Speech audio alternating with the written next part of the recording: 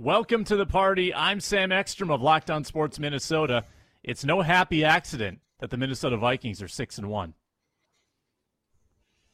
I'm Luke Braun of Locked On Vikings today. I'm pulling a rabbit out of my hat. I'm Luke Braun of Locked On Sports. I think Arif Hassan of ProFootballNetwork.com is the best sports writer on the planet. Howdy, y'all. I'm Alec Lewis, the Athletic. Minnesota Vikings are 6-1. Evan O'Connell, more power to him. Happy Halloween. It's the Minnesota football party. Endless Vikings talk for the next hour. Let's get into it. Locked On Sports Minnesota podcast. It's endless Minnesota Vikings talk with the diverse voices of your local experts. It's time for the Minnesota football party. It's your guys hanging out talking next-level Vikings football. So join in with Pro Football Network's Arif Hassan, Locked On Vikings Luke Braun, Superior Sports Talk's Luke Inman, and Vikings insider Sam Ekstrom, plus the biggest names in Minnesota football for the Minnesota football party. And it starts now. Welcome into the Minnesota football party and a happy Halloween to everybody. I'm Sam Ekstrom of the Ron Johnson Show and Locked On Sports Minnesota. This is the ultimate promotion for the YouTube channel because you can't see it if you're only listening. We appreciate that you're listening, but I am Bob Ross. Alec Lewis of The Athletic, our guest co-host today. He is Ted Lasso. Arif Hassan is Luke Braun, and Luke Braun is... Luke Braun, what are you exactly? Generic magician. Yeah. Generic. Yeah. Okay, I didn't know if there was but a also name like put to it. Snidely Whiplash, it looks like. Sure. I haven't seen that movie. It's a cartoon, but yeah.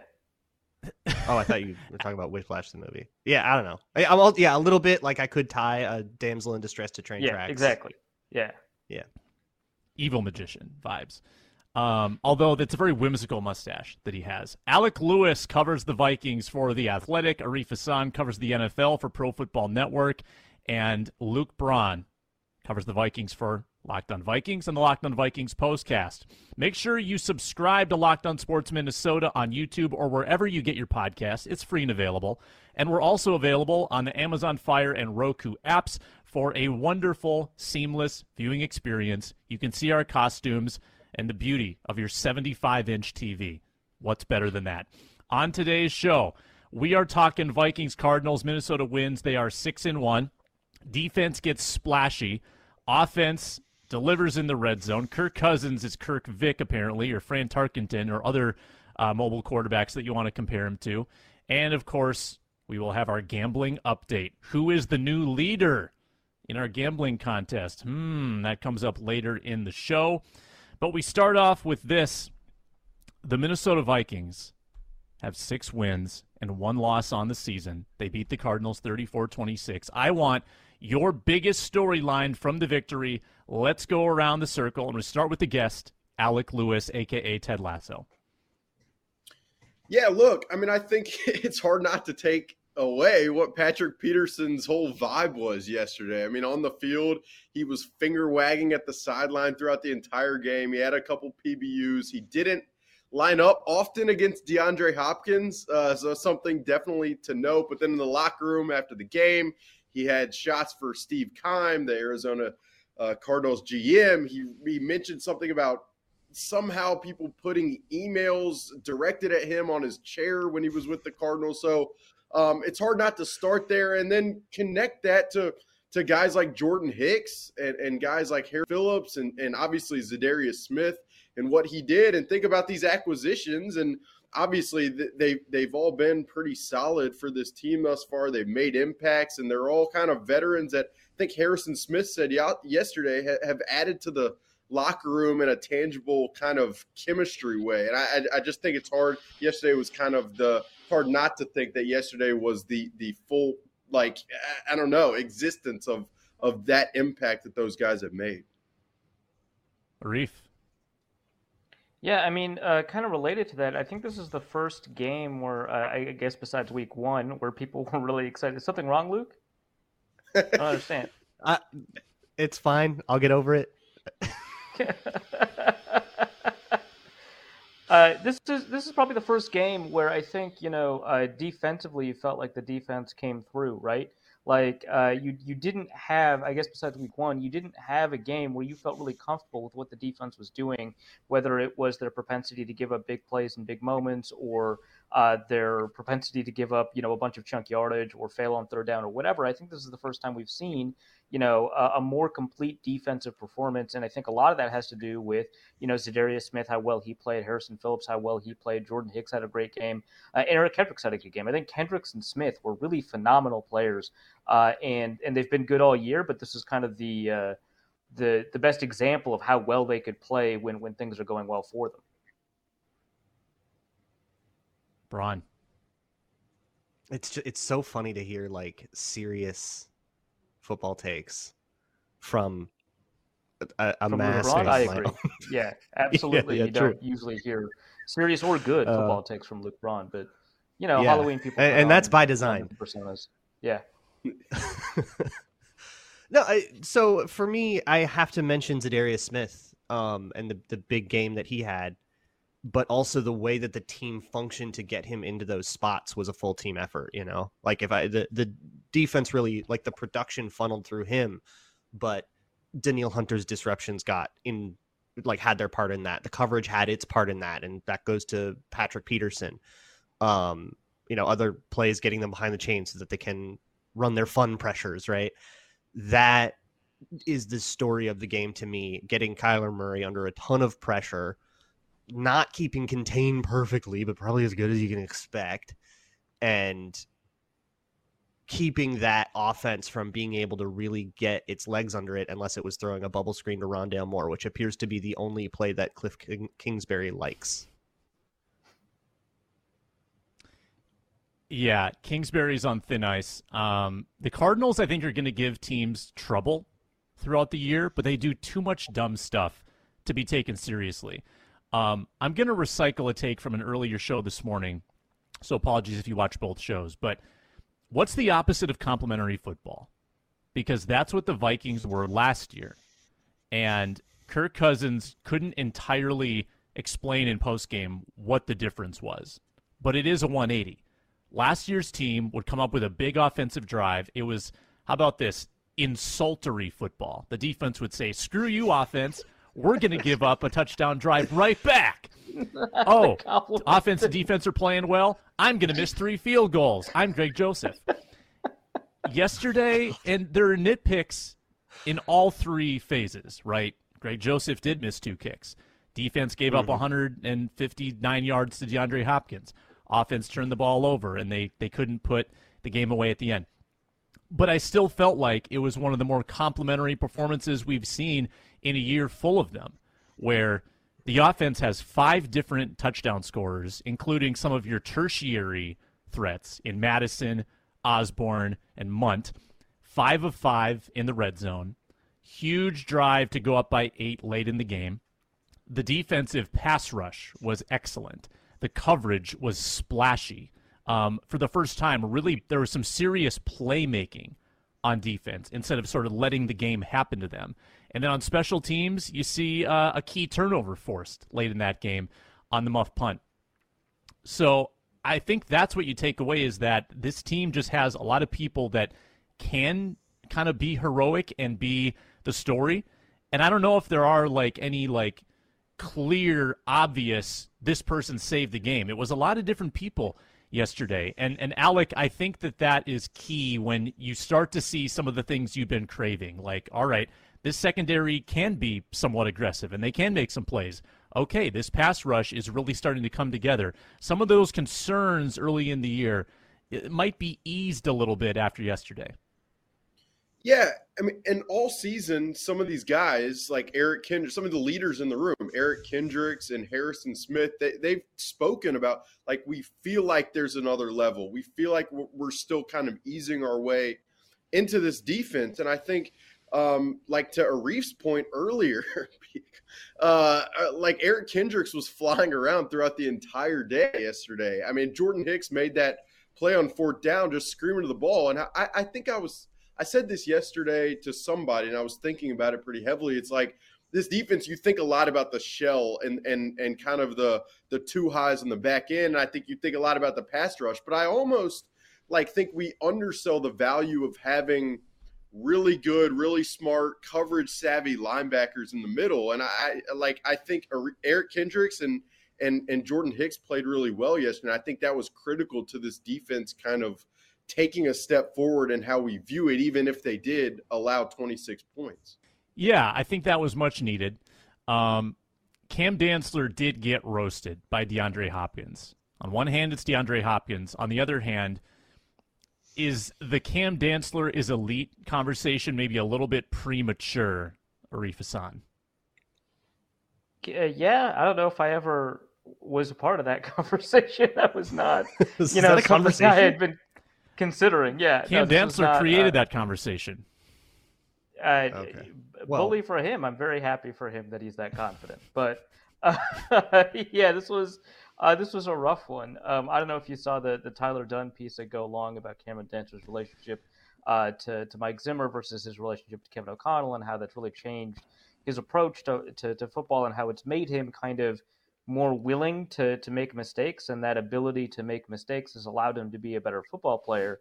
But, the flip side of that is that he makes mistakes. I don't know. He's made a fair amount of them this year. And while in this case it was less, mental errors and more, I'm not as good as DeAndre Hopkins, which is a fairly, reasonable, I think, quote unquote mistake to be able to make.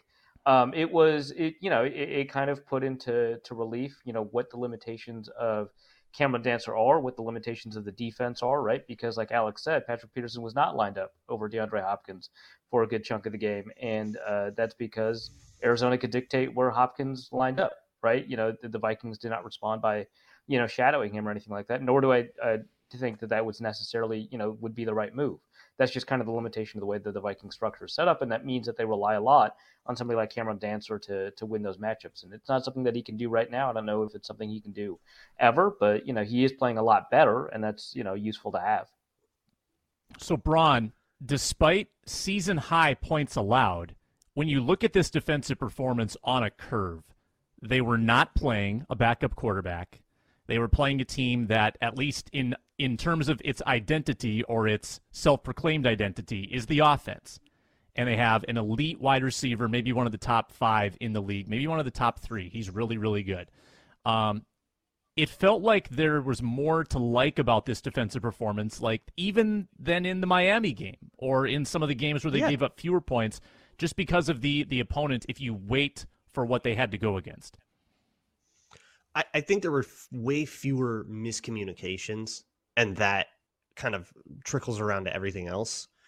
But, if you look at the first 3 or 4 games, they're yelling at each other. They don't have each other lined up. They don't have the right coverages. You've got busts all over the place, mistakes all over the place, bad zone spacing. There were all sorts of problems that you could kind of see them picking away at it. But I think coming out of the bye, they made took a really big step. And I think that leads to, they actually, if you listen to Arizona media, they don't think the offense had a good day. They scored 26. They're not happy with that. They're talking about 2 interceptions in the muffed punt, but they aren't sitting there going, the offense did its job. We just, the defense gave up 34. I think we can be pretty happy with this defensive performance. And when you're not screwing up the coverages, it means other stuff that happens on the play matters, right? Zadarius Smith can have the best rep in the world, but if you bust the coverage on the back end, that's a 70-yard touchdown. Nobody cares. Because that stuff wasn't happening, the players were actually able to make plays. This game came down to matchups, and some of them did favor Arizona, like DeAndre Hopkins on Cameron Dantzler. But games in the past weren't coming down to matchups. They were coming down to, can the Vikings get their crap together before the game is over, because they need to, because they're trailing the Bears right now. We'll talk Greg Joseph concerns, excellent run game, and grading Kirk Cousins' performance. But first, BetOnline. BetOnline.net, your number one source for football betting and the start of the new basketball season as well with the NBA underway. Find all the latest lines, matchups, podcasts, in-depth analysis at BetOnline.net, which is your top source for all sports wagering info, all the major pro sports, MMA, boxing, and golf. And, of course, we're following that Vikings Commanders line already. The Vikings are 3.5-point favorites in Washington. Over under 44.5. We'll see how that fluctuates as the week goes on at betonline.net. Head to the website today or use your mobile device. BetOnline, where the game starts. Alec, I go to you because first, compliments to you. You're doing a great job at The Athletic, and you wrote a great story 2 weeks ago on Danielle Hunter and why the conversation around his lack of impact might have been overblown and how he still has the support of coaches and how he's sort of been a victim of circumstances, why he's not being more productive. 2 weeks later, I think we're still having that conversation as Zadarius Smith puts up the numbers and Danielle Hunter is playing almost a secondary role on that defensive line. How do you perceive where he is at compared to where Zadarius is at and sort of the difference between the two right now? Yeah, it's a great question, I think, and it's something that yesterday in the press box, a couple writers were talking about, and some were focusing on it more than others. But I think what's interesting to note is the Vikings' approach and strategy defensively in general, and I think that is to line up their best guy on the opposition's worst. And I think right now, and probably just in general, Zadarius Smith has a knack for being able to stand up and play on the edge and play inside and affect protection both externally and internally in a way that Danielle Hunter just has never done in his career. So I think to expect Danielle Hunter to be the stand-up guy in the middle, going at the center in the middle of the line, it's something he's never done. So I think that's why you see Zadarius Smith kind of taking that forward role, and then Danielle kind of I guess you could call it in somewhat of a secondary pass rush role. But I think in general, you need a guy like Danielle who can force the pocket on one side to really enhance what a guy like Zadarius Smith can do. So while it might not show up in the numbers, and while I do think I need to go back and look at the film to really analyze it, to have full confidence in kind of just how he's progressed, I think it's hard to really evaluate considering how the Vikings approach this thing from a pass rush standpoint. Yeah, and you can't complain, Arif, with the results. I mean, if they're going to get 4 sacks and 3 of them goes to Zadarius, that is a great defensive line performance, and you don't want to be too critical, when they're producing in that way. It's like if Justin Jefferson gets to 150 yards, you're not going to rip Adam Thielen too hard because, hey, all the targets just went to Jefferson and he produced. So is it overblown to say that Danielle Hunter isn't doing enough through 7 games?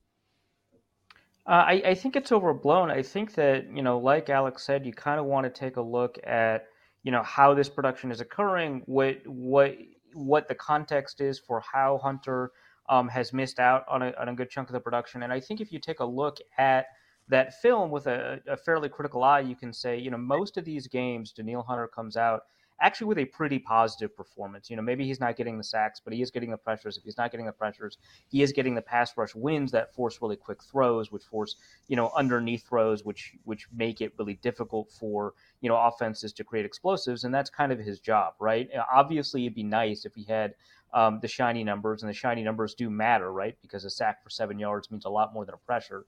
But I think that for most of these games, I want to say probably at least for maybe 5 of these games, he actually had a really good performance. It just didn't show up in the numbers in the same way.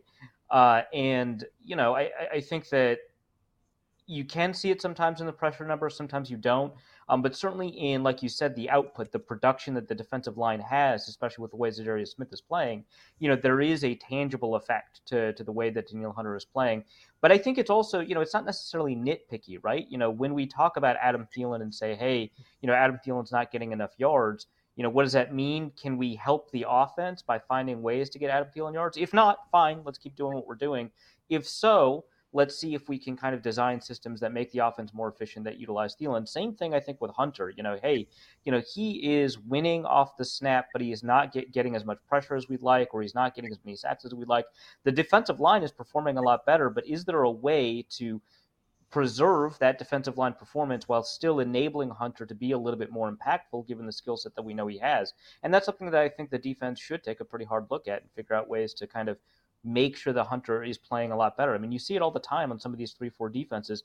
They'll move people around in ways that'll help them, right? Not just in the way that Zadarius Smith, was able to get over the center and get, a couple of his sacks, but rather, kind of moving somebody into the ground, lining them up closer or lining them up further away. We saw this with, defenses adapting to the wide nine. I think that, Philadelphia, for example, when they got Jason Babin, kind of moved him around until they finally figured out where on the wide nine, what technique would best enable him. And I think you could do the same thing with Hunter. I think that you can find ways to make him even more effective than he's been. And it feels like the stalwarts have all had this learning curve. Eric Hendricks in coverage, Harrison Smith not roaming the box as much, and Danielle Hunter, as we've talked about, Braun. So it's not just Danielle who's having to adjust to this.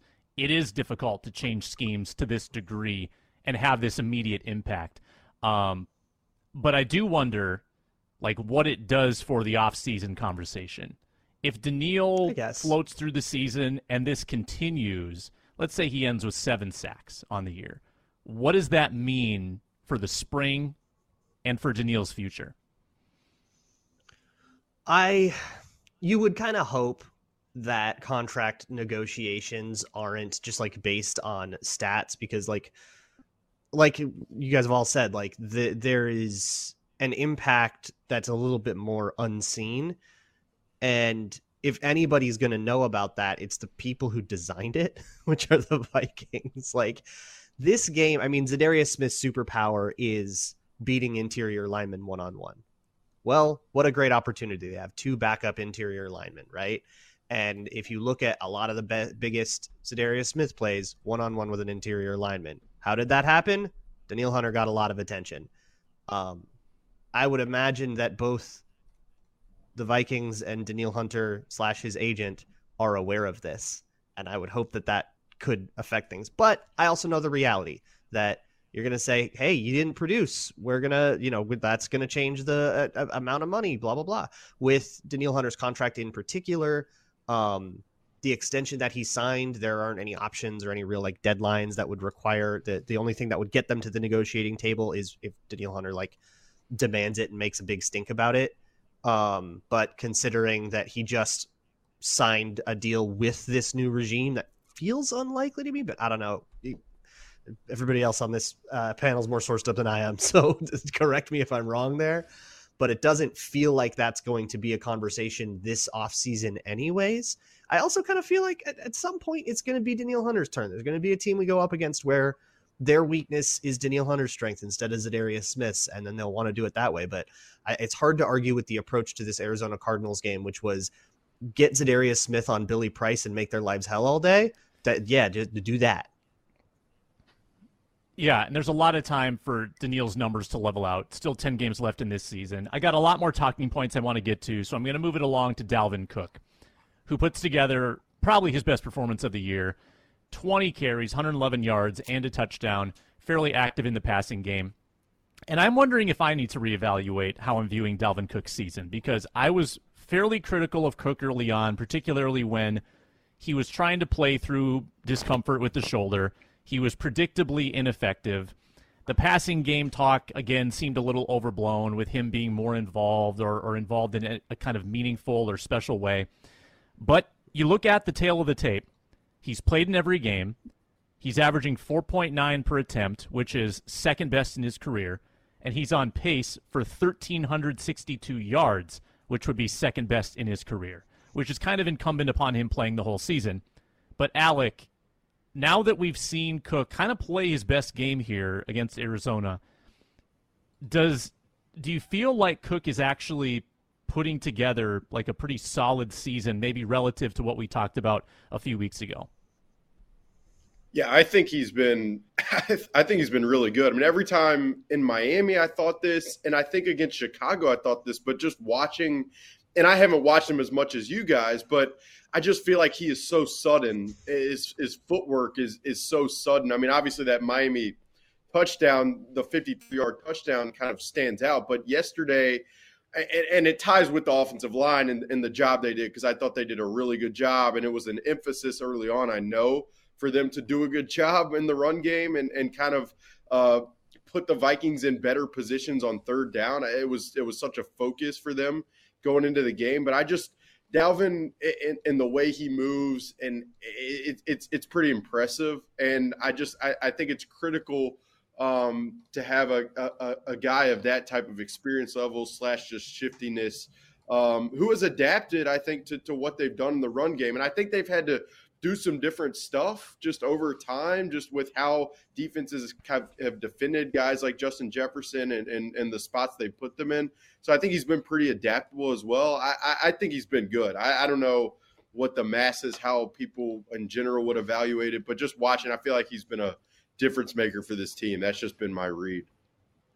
And I felt like he looked like himself yesterday. Like fans that have watched him his whole Vikings career, they know him for being a violent runner, for embracing contact, for falling forward and breaking tackles. And I thought he embraced that more yesterday, particularly on that 30-yard run where Garrett Bradbury got the taunting call. Braun and I talked about this on the postcast yesterday. I thought that Dalvin Cook was protecting himself in the way he ran, that he was going to the ground more easily the last few weeks, that he was thinking about how he was going to fall and do it more strategically to keep the shoulder safe. And yesterday, Arif, I thought that he let it loose a little bit, and it led to some more explosives. Yeah, no, I think that's fair. I think one thing that we have to kind of keep in mind when we're evaluating Cook first is that, when he is coming off of an injury or when he's injured, he plays a lot differently than when he is, healthy. We saw that last year when he was coming off of the ankle. He played a bunch of games last year, like 15 out of the 17 games I think he was playing in. And for a good chunk in the middle of that season, he was dealing with an ankle injury and he didn't look as explosive. We've seen him come off of shoulder or collar injuries where, he looks like he is attempting to protect himself, much like, what you were talking about, earlier in this season. And now we're getting to see him play a little bit more explosively. I do find kind of the numbers conversation interesting about Cook because, of course, the Vikings are throwing the ball a little bit more. They're more willing to, turn running downs into passing downs. And so the running downs that Cook gets, I think, are going to give him a little bit more yardage. So I think that the numbers are going to be a little bit deceptive when evaluating Cook. I think that we kind of more have to rely on how we feel that he's performed in a particular game. I think that he did well against Miami. I think he did well this last week. And while you were all talking about that, I was trying to look up, hey, there is a way to adjust for that. We can take a look at his expected points per play, right? Which, it accounts for things like down and distance. If Cook is getting more favorable down and distances, to run, maybe that is meaningful. And so during that conversation that you and Alec were having, I took a look at it. And Dalvin Cook was definitely most effective in 2020 in terms of EPA per play, and then 2021, and then 2019, and then 2018, and then 2022, right? So he's getting more yards per carry than all but one of his seasons, but it is a less impactful yards per carry. The yards mean a little bit less because of the down and distance they come from. So that's something we have to keep in mind, and I think that actually aligns with our feeling on his play this year. I think that hey, we can take a look at that play, be unimpressed, take a look at the yards per carry numbers, say, hey, that's actually a little bit better than I thought, and then go back to, well, there's a little bit of context here that tells us that, it hasn't been quite as good. But I think that there is more positive in the future than negative for him in terms of that play, because he's finding those explosives again. And that's really where his value is as a running back. It's to find those explosives. It's to break kind of those tackles at the second level and be one-on-one with a safety and generate a 30, 40, 50-yard gain. And he can do that, but he had a lot of difficulty with that at the beginning of the year. Some of that, I think, is him. I think some of that is the offensive line that we're not really blocking all that well. But the run design, I think, has been really phenomenal for the Vikings. It's been a lot more diverse and interesting than I expected. I thought it was just going to be, an outside zone team that sometimes changes it up with inside zone and duo, but they've been doing a lot more. And Cook is in a position to be able to take advantage of it. He hasn't quite yet, but I think that he will. Luke Braun, your thoughts? I think one of the most interesting things about this is Dalvin Cook's not in a contract year, but it kind of is one with the way his contract is structured. And I've been pretty happy with the way that Dalvin Cook played, the way that he has sort of squeezed extra yards. But I think we'd be remiss not to talk about the run blocking in this one. I mean, they got so much push up front. Christian Darrisaw was just a bulldozer. Ezra Cleveland, I thought, had a fantastic game in the run. Even the guys that struggled in the pass, Ingram and Bradbury, had their highlights in the run game as well.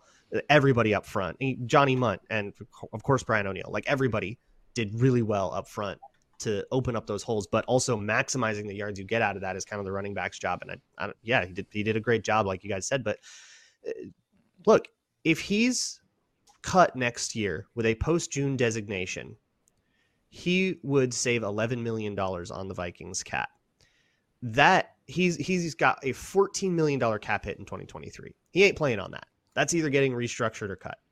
And I think the next 10 games are going to have a lot to, next 11 or 12 games, let's say, are going to have a lot to do with the decision that the Vikings make there, because this is not the Mike Zimmer Kubiak team that drafted Dalvin Cook. They have different plans for running backs. Look at the way the Rams have handled running back. And the way that running back's been handled at all the teams Kevin O'Connell has gone through. It's been different here and there. So I think we're going to have a lot of interesting decisions to make next offseason as we kind of find out which of these inherited players the Vikings actually want to incorporate into their new thing, and which one they're just sort of getting by because that's what's in the building when they got here. But I think Dalvin Cook has made a pretty good case for himself so far. This is going to make for some in-depth conversations in the offseason for sure, and maybe some in-season too. But the Vikings kicked a lot of their tough financial decisions down the road, and those decisions only get more difficult when you're good. If this was a tanking Vikings team that was clearly going to rebuild, those are easy conversations. But when you have decision points on Harrison Smith, Dalvin Cook, Adam Thielen, Danielle Hunter, Eric Kendricks, beloved players, all of whom have onerous contracts, it's going to be a slippery slope. And even if this team makes a playoff run, you probably can't keep all 5 of them at their current numbers. That leads to negotiations, that leads to hurt feelings, and sometimes that leads to cuts. So that's something for the future that, maybe when they decided to kick the can down the road a year, they weren't anticipating the team being this good. And they are 6-1 at this point, number 2 in the NFC. We got to attack Kirk Cousins' performance in our 4-minute drill. But first, thank you for making Minnesota Football Party your first listen today. But for your second listen, check out Locked On Sports today, especially on a Monday coming off the NFL games. It's a great listen from the games that matter to the biggest stories in sports. Go beyond the scoreboard and behind the scenes with local experts and insights only Locked On can provide.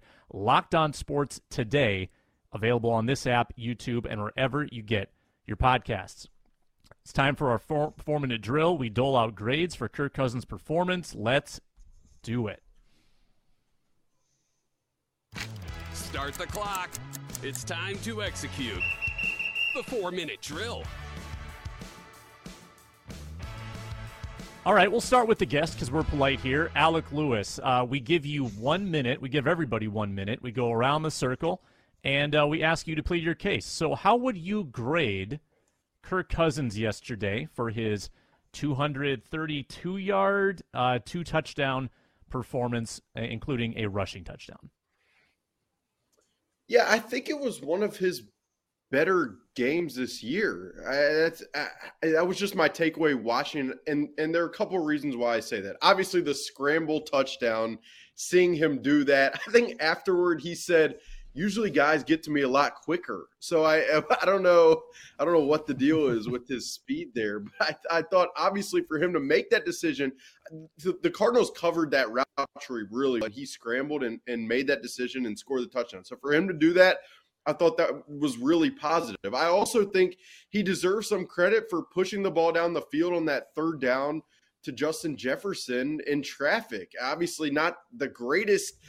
I don't know. It was a decision he made, and he threw it up to his best guy, and his best guy made the play. And then I also thought, my biggest takeaway with him yesterday watching the game was it felt like there was a lot of pressure, especially from the inside with Ed Ingram, J.J. Watt on Ed Ingram, and it felt like for a lot of the game he stood in and made plays. So I graded Kirk pretty well.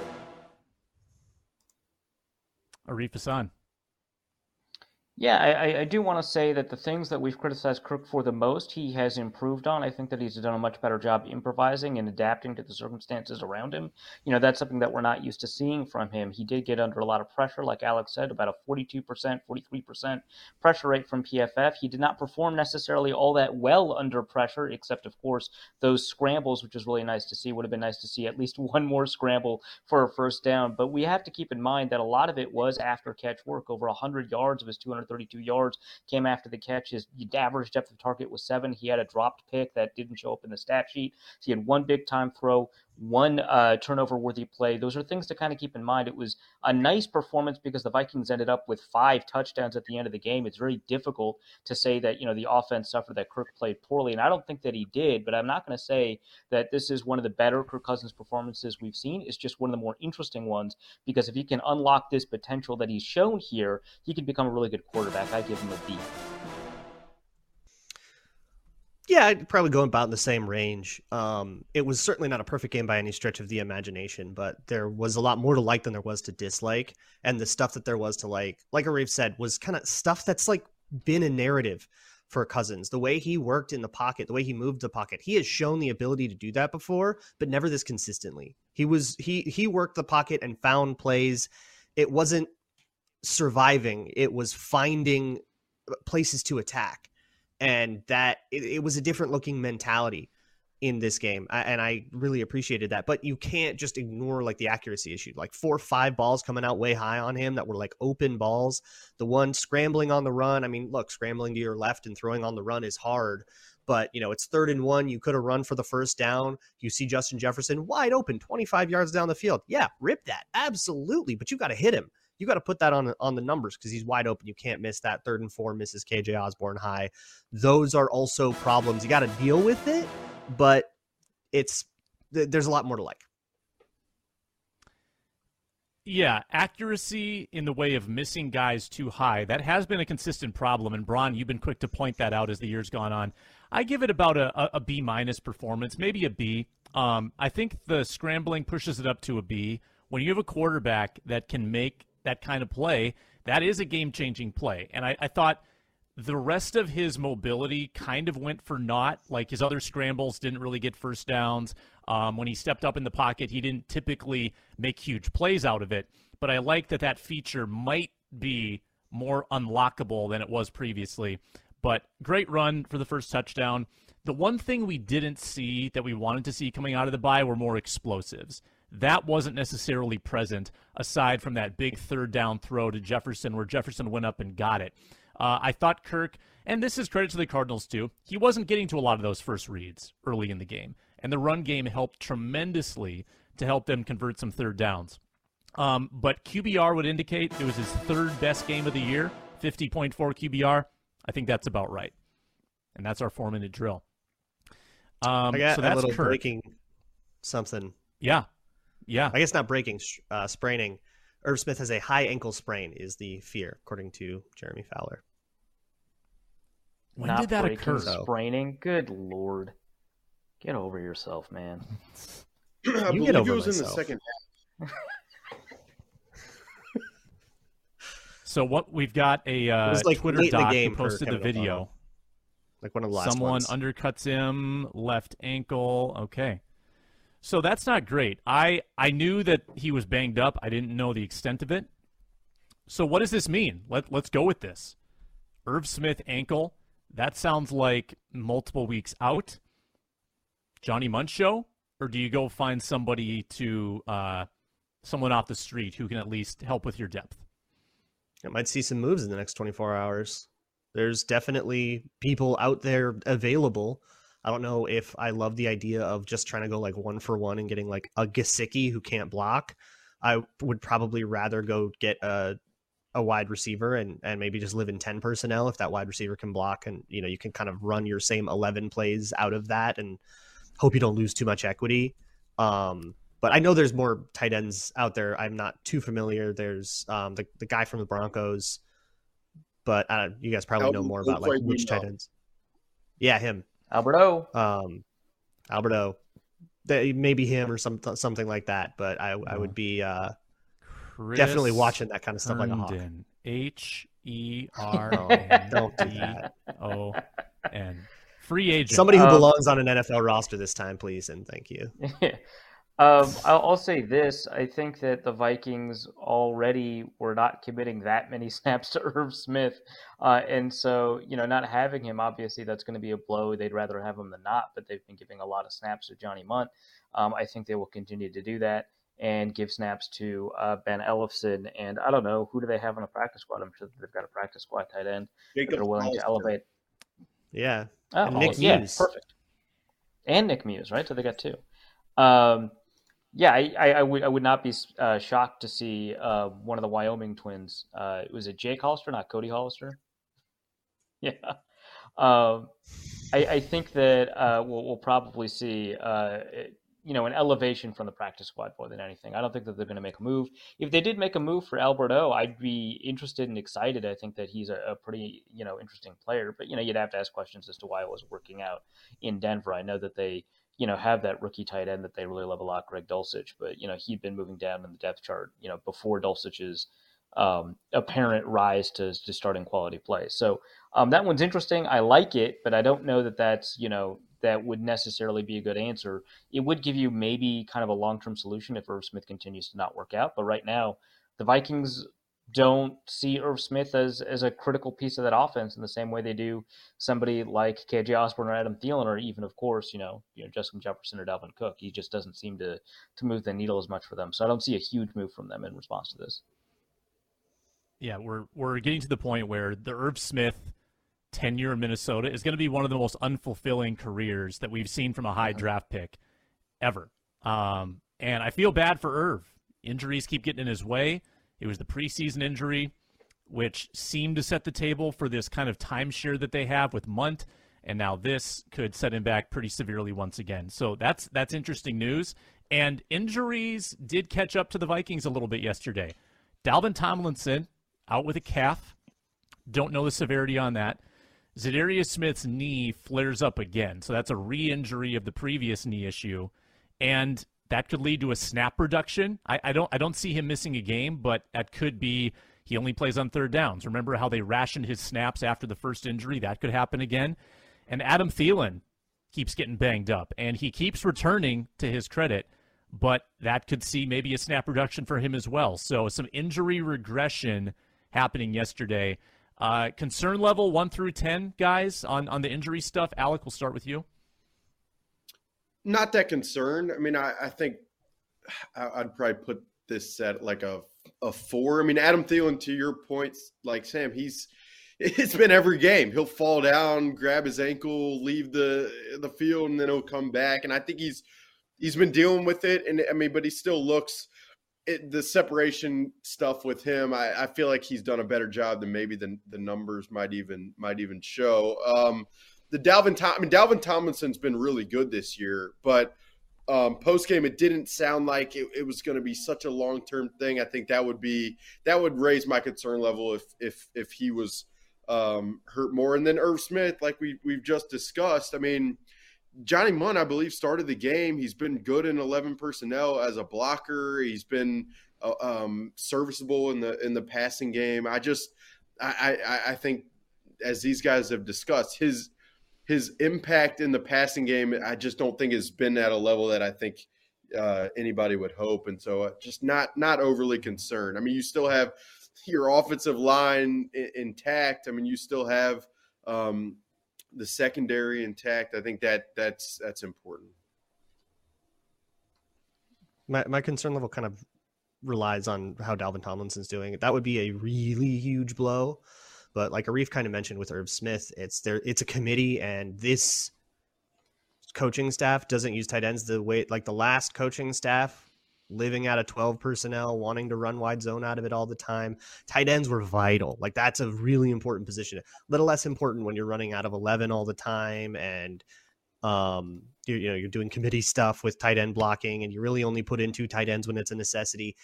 That kind of lowers the concern level for me a little bit. But Dalvin Tomlinson would be a really huge blow. When that backup defensive line has been out there, that's when we have seen the defense really, truly dissolve, give up a ton of push in the run, let guys, run down the field on them. We saw Arizona, I think, going tempo every time they saw one of those guys come off the field on Sunday, because they wanted to take advantage of that.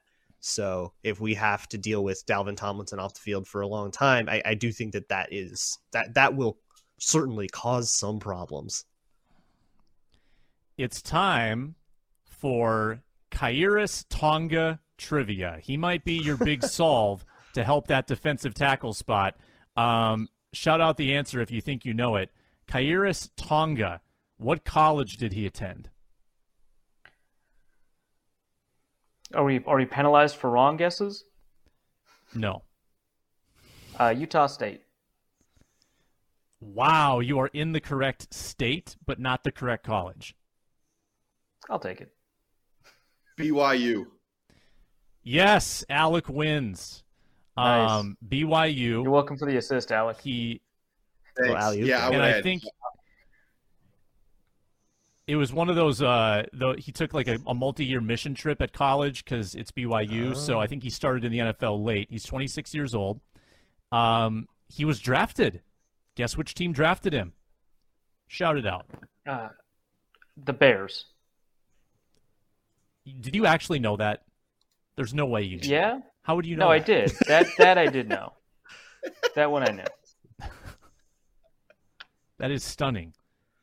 So clearly, Arif did his homework. I run the Tonga. consensus, boy. That makes sense that I would know that. You never know when you're going to find yourself in a situation where you need Khyiris Tonga trivia. You just never. Just when the Bears drafted him, they compared him to Stephen Paella, which is not the Bears. That wouldn't have helped them. But people compared him to Stephen Paella, another Samoan nose tackle who was extremely strong and bench repped a million times. I'm just saying. Sometimes you remember stuff. And he helped force the interception yesterday with the pressure on Murray. So Tonga already making an impact. Matthew Collar and I compared him to Jordan Brailford, who was a one-hit wonder one time in 2020 for the Vikings defensive line. For those who really, really care, that's a deep cut. I hope one person appreciates it. It's going to be a great name to bring up in like 5 years. Hey, remember Jordan Brailford and Abdullah Anderson? Abdullah Anderson. David Perry. Yeah. The Vikings love their built like a Coke defensive can. line. David Perry. Yeah. Greg Joseph. Greg Joseph has missed 5 consecutive 50-plus yard kicks, and most of them have not been particularly close. Blocked, well wide. He misses an extra point yesterday as well. I was Mr. Skeptical of Greg Joseph early on. I should have stuck to my guns because I totally backed off of it. I said, nope, he's actually good. And now I'm dubious again because this is Greg Joseph. This is his career. There are flashes, and then there's inconsistency. And when you don't really have this track record to go on where you can be trusted to make these kicks, it's easy to be skeptical. And I'm skeptical because he didn't hang around in Cleveland because he wasn't super consistent. And he wasn't super consistent last year with the Vikings. So am I wrong to be hard on a guy when he's missing 56-yard kicks, which are really difficult? How out of line am I here? Braun, talk me off the ledge. Well, what is the solution you're proposing here? Because I do think, there's a problem that needs to be fixed, right? You can't miss 3 extra points in 7 games and pretend everything's okay. Like, that's not acceptable. But the rest of the misses they're all over 50 yards. I think 6 of 15 of his attempts have been over 50 yards, and all of his misses have come in that category. That seems like a pretty weird split. That it's mad. I tried to keep it going so hard. Matt is so good at this, man.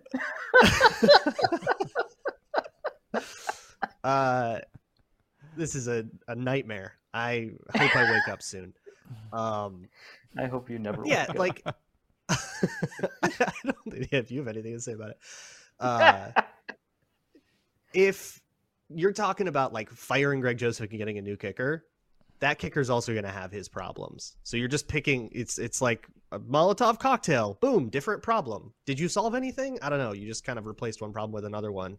I don't think we're to that point yet. But I do think that whatever it is needs to get fixed. My question is, and I genuinely don't know the answer to this, is there a correlation between missing extra points and then like later missing field goals? Like, is it just happened to be a random coincidence that all of his misses under 50 have been for extra points? Or is there something about extra points that is unique versus a 33-yard field goal, which should theoretically be the exact same kick? But I feel like we've seen that a lot where a guy like specifically struggles on extra points. So is there something that I'm missing there?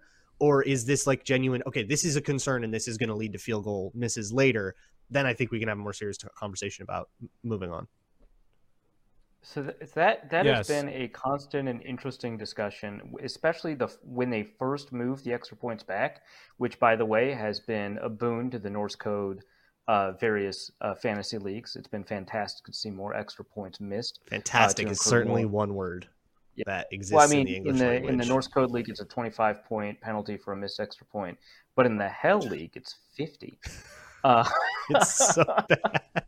It's amazing. It's fantastic. I'm sure I beat you in and Hell Greg League. Joseph has been a central character this year. The missed extra point problem, when they first moved it back, kickers were missing extra points but not field goals, and they brought on, like, CBS and Fox brought on like kickers and were like, hey man, what's going on? And kickers were like, yeah, I don't know. It seems like they should just make them, right? It seems like they should just be able to make those kicks. Why would that be different? They didn't know, and they were professional kickers, right? And so I think that, if we exclude the first couple of seasons with the changed extra point, you do find that you get a little bit more predictive capacity in incorporating the missed extra points as missed 30-plus yard field goals, but not a ton because there's no predictive capacity in missed field goals, right? It's just very difficult to use. Yeah, it's just very difficult to use the kicking data that we have to project future kicks unless you've got a very large sample size, which is typically larger than a season and a half. It's usually like 2 seasons. And so that's kind of the thing that we have to work with, and that's going to make it really difficult. So 14 for 19, I believe, on extra points. Obviously, he's made every field goal under 50, like Luke said. One thing to keep in mind with the missed 50-yarders, 2 of them were a really low trajectory, like this blocked missed 50-yarder that happened in this game. Normally, I just exclude blocked kicks from my analysis of a kicker missing. Like if there's 2 blocked kicks, that's just bad luck. But at least 2 of them were really low trajectory. In fact, this one was blocked by a guy's face, right? Like he had his arms stretched out. And normally, with a blocked field goal, it is the hand or the arm that hits it. But it's this guy's helmet, which can't have felt good, right? But this guy's face mask blocked the kick. That's a pretty low trajectory. And normally, when you have a low trajectory kick, that is designed for 60-plus yard kicks. That's designed to get as much distance as possible. And you just kind of take the risk that it's going to get blocked. But for these 50-plus ones, which are still obviously long distance, I'm a little surprised that the trajectory is that low. I don't know if that's intentional or not. But it is something to kind of keep in mind, and that makes the blocked kicks more his fault than they usually would be. So I don't really know what's going on, but it does seem like he has a completely different process for 50-plus yard kicks, in which case that would explain why the 50-plus yard kicks are uniquely bad, which would say that, inside 40, he's actually still quite a good kicker. If that's the case, then the Vikings should stop being so confident in kicking 55-yarders, man. Like, it's a different kicking process, it seems like. So at that point, his good leg but bad kicking is a detriment to the team, even though he's, like, frankly phenomenal on kickoffs, right? So it is kind of a weird situation to kind of be in. But I do think that this is I don't know if it's a conversation the Vikings should have, but it's definitely something to kind of stew over as they figure out kind of the kicker issue. Yeah. So I'll say this. I think he earned the right to have the team's confidence in training camp and preseason. I think that he absolutely earned the right to have a long range for how long they're willing to go with him, and I think they need to adjust that now. Now, for the extra points, he is almost 100 extra points into his career. He's 88.7%. In the last 3 years, that would have ranked 4th last, 2nd last, and 3rd last amongst kickers. So over now a pretty good sample size of extra points, it's been a problem. And I think that is almost as concerning. Yesterday, it played a huge factor. Like, those should have been nothing drives for Arizona at the end, but instead they were potential game-tying drives. So that did play a big role in yesterday's game, and I think that at least I'm waving a red flag at some of these warning signs. Spiritually, this was a 2-score game, and we shouldn't treat it like a 1-score game? The Vikings actually. Yeah. 1.5 score game. Totally. 1.5 score game. We're wrapping up here on the Minnesota Football Party, but we have to update our gambling from last week. These were the records. We're getting a little better, guys. We didn't have anybody go over for a second week in a row. Luke Inman, who's out today, goes 2-0 with 450 on both of his bets, and I think he's leapfrogged Arif. Arif went 1-1. I've taught him well. I've taught him too well. Yeah. Our second straight player to go negative and then dig out of a hole with just whoppers of bets. Braun, you went 1-1. Hey, Stunner, the Jaguars killed you. Just shocked that happened. And my ill-advised bet on Heineke versus Ellinger went poorly, but I did hit on the Seahawks, so that was rewarding. And I made a little money because my lower bet is the one that lost. So we're all back in the black. We all are positive money, and we'll have the complete update on Thursday with our Week 9 picks. We end the show every week, Alec, with our party fouls, which is the biggest faux pas that you observed all week, whether it be football, outside of football, whatever you want. We'll let you think about it. You can go last. We'll start with Arif Hassan, a.k.a. Luke Braun from hell. It's time to tell you who spilled their proverbial drink on the sofa. Get ready for this week's party foul. All right, so 2 of my party fouls thus far, or rather 2 of Arif's party fouls thus far, I am in the Arif box, so I might as well continue that tradition, have been about Brett Favre. Let's make it 3. So Brett Favre apparently misappropriated welfare funds, again, but for a different reason this time, to promote a cream intended to treat concussions. Which is a sentence that should set off enormous alarm bells. This is nanobubble territory. And he even spoke about Dr. Oz territory. Yeah, I mean, honestly, hey, you watch out. That guy could be a senator. But he spoke about it apparently in a Super Bowl press conference in February. They received $2.2 million in Mississippi State welfare funds for the development of a concussion cream. AJ Perez of Front Office Sports had reported it. There are some grisly details about the testing process and how many people were subject to improper testing procedures, how many animals were subject to improper testing procedures, that I will spare this lighthearted podcast from, but it is truly horrifying. Anyway, you asked me to lead the party fouls. This is what you get. Yeah, thanks for that, Arif. Now we all feel miserable. Yeah. Luke Braun. Yeah, you got like some timeout issue or something to talk about? Well, I can make everybody feel a little bit better by making fun of the Packers. Quay Walker loses a school on the sideline, pushes a staffer, an inactive player, someone.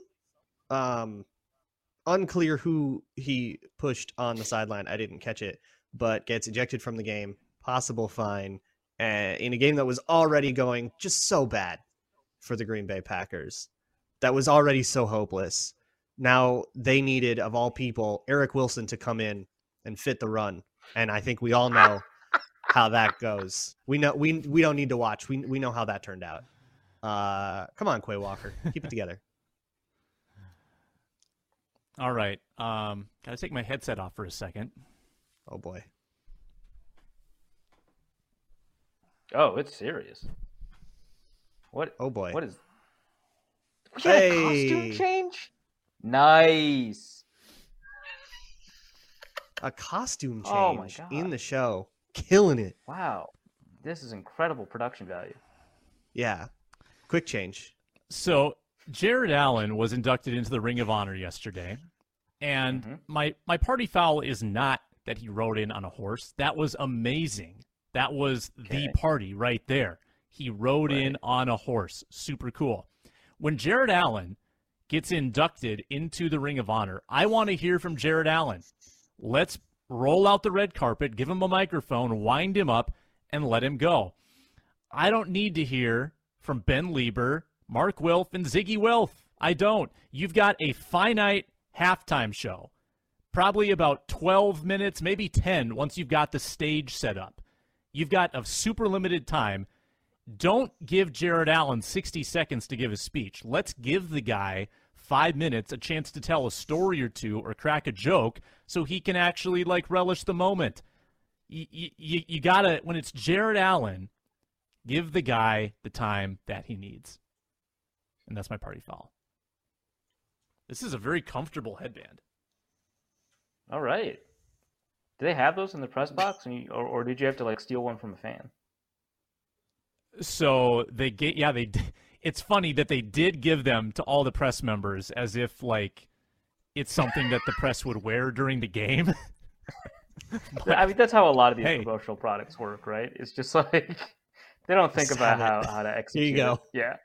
The best is so the Twins, quick aside, so the Twins would give out the promotions to the press as well when they had them. But if there was a bobblehead night, for instance, they would, if someone turned in a defective bobblehead, it's broken, they would put that aside and give those to the press. So I was given decapitated bobbleheads of Twins greats. Oh, this one's missing a leg. Let's give it to the press. So I've got legless Max Kepler, headless Michael Kadire.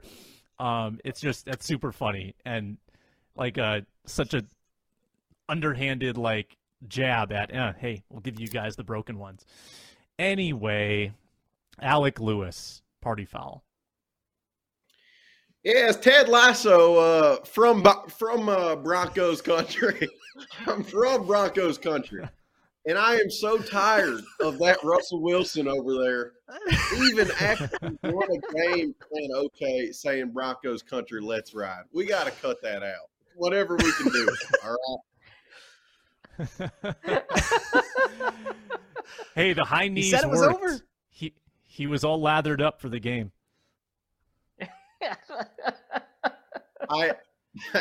It's been an interesting watching that entire situation this year has been fascinating. There was someone memed on Twitter Russell Wilson standing in the aisle of an airplane just going Broncos country, let's ride 3 times in a row. It's you see the video edit? Yeah. Oh my god, I love it. I just he said it after the game, I believe, to Laura Rutledge, and he winked at the camera. It's come on, man, why? He's becoming self-aware. Look out. Robo-Russ is coming to life. That was fun, guys. Happy Halloween to everyone. Enjoy your night. Enjoy your trick-or-treating, your parties, whatever you want to, whatever you're partaking in. I forgot to bring a costume for the show. Oh, Jesus. I hate you so much. Oh, I almost forgot. I can't believe I almost forgot. The candy draft. The poll is done. All right, these are the results. Team 4, which was Reese's Peanut Butter Cup, Crunch Bar, Peanut M&Ms, Gummy Bears, Warheads, Butterfingers, and Hershey's Cookies and Cream, puts him over the top. It was close. 37% of the vote, beating Team 1, which was Luke, Braun? Yeah, that was me. Twix, Snickers, Sour Patch Kids, Rolo. I got smoked. I mean, I got destroyed. I got 12% of the vote. And I'm always amazed because I pick candies that I like. That's clearly my undoing. I'm like, $100,000? Reese's Pieces? Jelly Beans? Kit Kats? I love my team. I embrace my team. Regular Dan Campbell over there. If I got, I'm going to cut the kneecaps off of these other teams with my candies. And I got greased. I absolutely got destroyed this year. So I'm going to have to alter my strategy for the Thanksgiving food draft, which is in 3 weeks. Alec Lewis, thank you for joining us today. He's at Alec_Lewis on Twitter. Does a great job covering the Vikings for The Athletic, Arif Hassan, Pro Football Network, Luke Braun, Locked On Vikings Postcast. I'm Sam Ekstrom. Check out the Ron Johnson Show, Pierre Garçon, joining him today for a really fun interview. And we'll talk to you on Thursday. Luke Inman will be back in the saddle. We'll make our Week 9 bets and have plenty more fun on the Minnesota Football Party.